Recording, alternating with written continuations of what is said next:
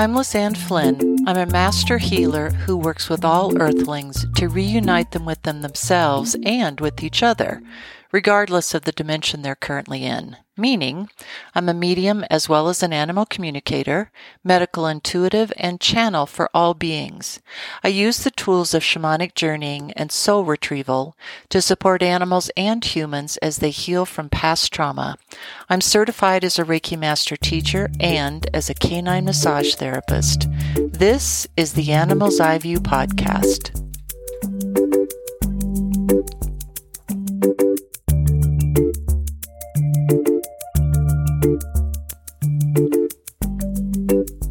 As it seems to have been happening, and it also could be my imagination, that the animals who are choosing to come in with a message for those beings in human experience who are listening to my words and, by extension, the words of the animals represented through me, are also choosing to share the opposite of how they are sometimes perceived by most beings in human experience. In other words, the contrast of how we typically perceive them to be. With wolf, it was soar when we might not think of wolf as being an animal who in fact soars, or butterfly as being an animal who connects when they don't seem to land much anywhere for a long period of time, and who in fact travels thousands of miles in a migratory season. And like all things that animals do, it is always with a purpose in mind. When we as beings in human experience think that it's equal parts terrorizing and amazing that an animal in the wild chooses to show themselves to us, from their end, it's definitely with a purpose or a message in mind, especially the animals in the wild. And for those things that companion animals and other animals that we perceive we've domesticated, which is probably the accurate way to put it, choose to show us as well, those can get relegated quite quickly to the, oh, look how silly you are category of their behavior, when in fact, they're probably simply reminding us of the purity of joy in the moment. Such it was with Octopus this week and their one-word message of reveal. I looked back over the last several podcasts from animals that started with gorilla, and, as things often do, there's been, even in this short amount of time, an evolution of sorts. From even as little as 2 or 3 words in a message to just one. They know the energy of words packs a punch, and even more so when it's a seeming contradiction of what we perceive as their reality. And at this point, you may be asking yourself, do they really know that much about what we think, do, or say? And my answer would be, you have no idea.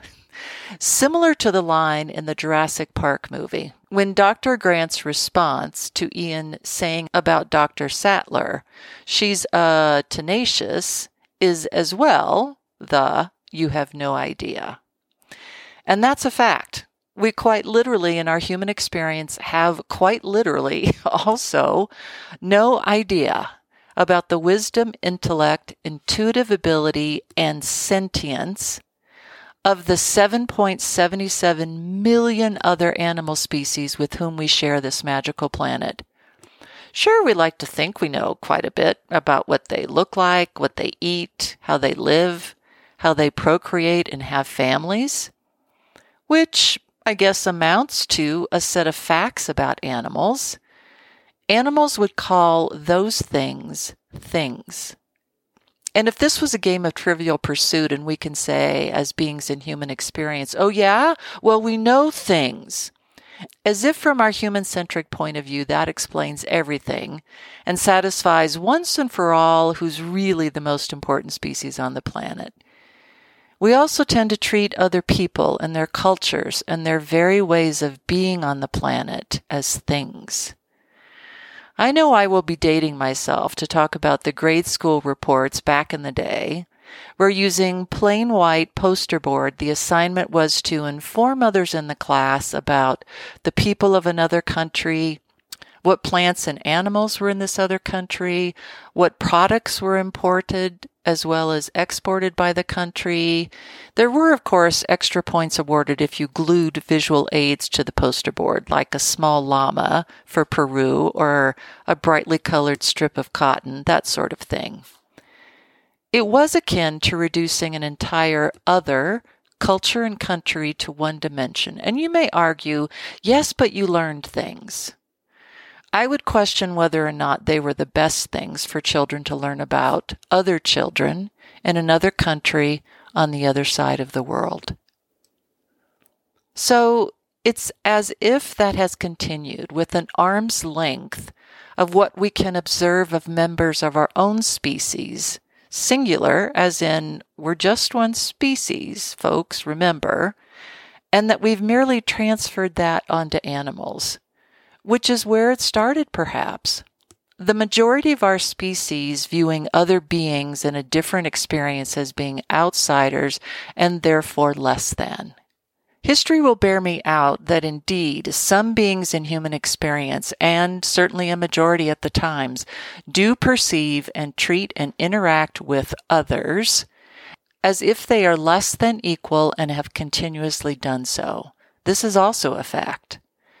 Both fellow human animals, which we all are, by the way, although we prefer the human being, which is, I'll say it again for the umpteenth time, probably one of the worst things we ever started doing for ourselves. Again, to put ourselves above, we are the human being, and the rest of the animals on the planet. We only want to see what is skin deep. We don't want to know how much wisdom is contained in a human form, or the thoughts they carry about their place in the world, or their intuitive ability, for sure on this one, heck no, or their sentience.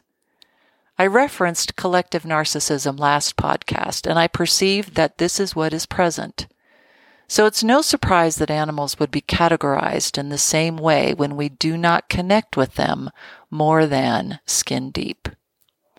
Which is why it's so fascinating to me that Octopus would choose themselves as the messenger and as well choose the one word reveal, when we all know that a good number of octopus species are all about camouflage, or so we perceive. And that, of course, is much more than skin deep. It's as if in that one word, Octopus wants to turn the tables just a bit, using the tool of metaphor to chat just a bit with us about their camouflage and as well what it would be like if they were to reveal who they are to all of us. The who, not just the how or the what. So that we might be able to see how that would, number one, feel to us to be able to do that, and number two, that we might, by extension, apply that realignment to ourselves as well. It is best to see who you are first so that you can better understand others as they come to you in both small and large size soul contract ways. It's at this point where I might continue to pull out my soapbox, left to the side from the Animal Ambassadorship course on Tuesday night this week, and continue that as a species, we've not got any game at all, to be honest. Physically, to be sure. Can we change our skin color to blend in with our surroundings merely by thinking it to be so?